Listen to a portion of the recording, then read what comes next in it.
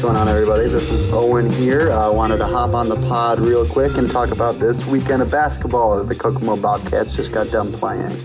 Went 2-1 on the weekend, but at the moment I was only able to catch 2 of those 3 games, that being their matchup on Saturday against the KW Titans, where they lost 108-98, and their matchup on Sunday against a pretty red-hot West Virginia grind team, where they came out with a 106-99 victory. The BobKats looked pretty good in their matchup against the KW Titans on Saturday. KW is a team out of the National Basketball League of Canada, which is regarded as a bit better play than the TBL. NBLC teams are currently 27-3 against TBL squads this year, to paint a bit of that picture. But the BobKats held their own in this one, you know. They were leading after the first quarter in a neck-and-neck game, and they even still had that lead at halftime by a score of 52-44. They were just shooting the ball a lot better than KW in the first half. Kokomo was shooting 43% from the field, while KW was shooting only 29%. That lead actually probably would have been a bit bigger if it wasn't for KW's perfect 13 from 13 from the line in the first half.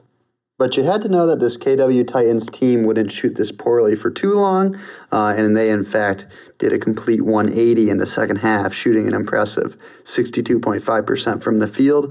And this all began with a 13-0 run to start the third quarter for the Titans, putting them up 57-52. From this point on, Kokomo would play a little bit of catch-up and tie this game up at 58 apiece, but not much longer.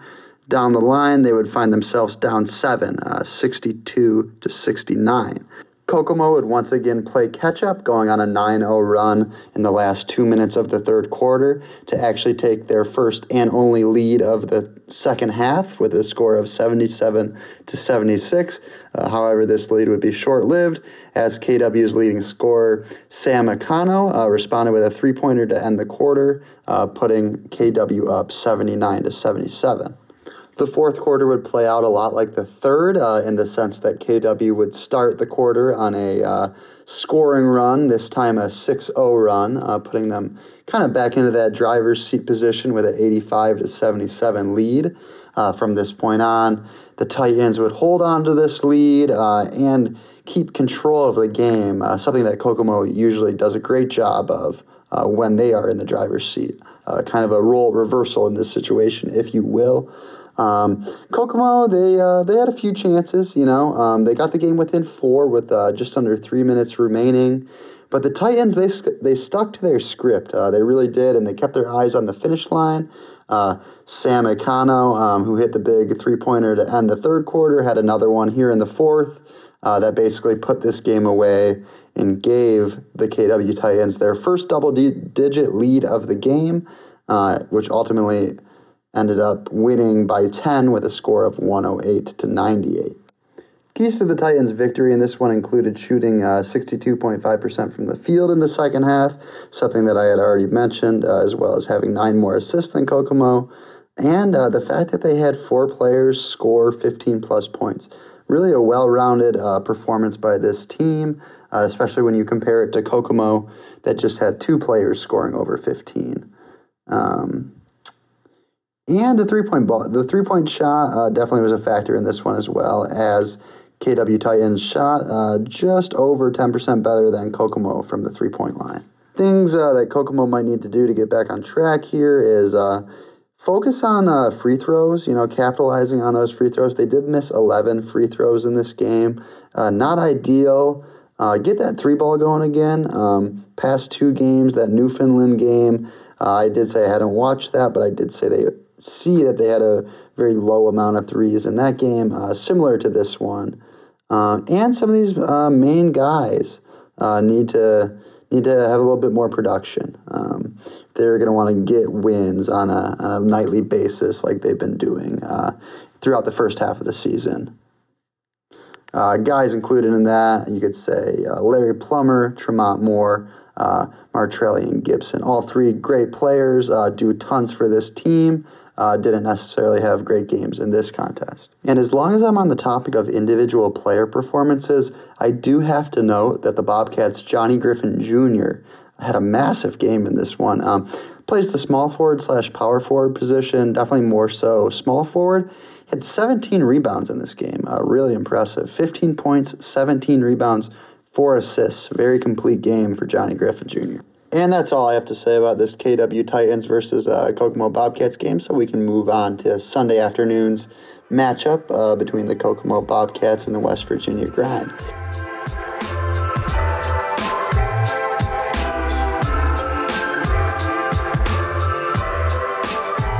As I had mentioned, this Grind team did enter the contest on a bit of a hot streak, winning 3 straight games after losing their first 5. This team is in their inaugural season, and it's good to see that they seem to be getting on track here and putting together a pretty good product in the last 2 weeks. Kokomo knew they'd have to be ready for a fight against this West Virginia Grind squad, although this was their 3rd game in the last 4 days, so they did need to rest a few folks. They ended up actually going with their entire second-string unit out as starters, not starting their traditional starting 5. Those guys still did get some minutes, but it wouldn't be until later in the contest. But this provided a great opportunity for guys like Karel Green, who had his first double-double of the season. Green was a mid-season addition, and it's good to see him start to play well here, as well as Tajara Henderson. He was a Bobcat last year and had a pretty good season, but he did suffer an injury at the beginning of the year this season. So it was good to see him kind of finding his footing out there and beginning to take on some more minutes as he's gotten healthy here in the last few weeks. Green had 15 points, 11 rebounds, 2 assists, and Henderson had 24 points, 9 rebounds, and 2 assists.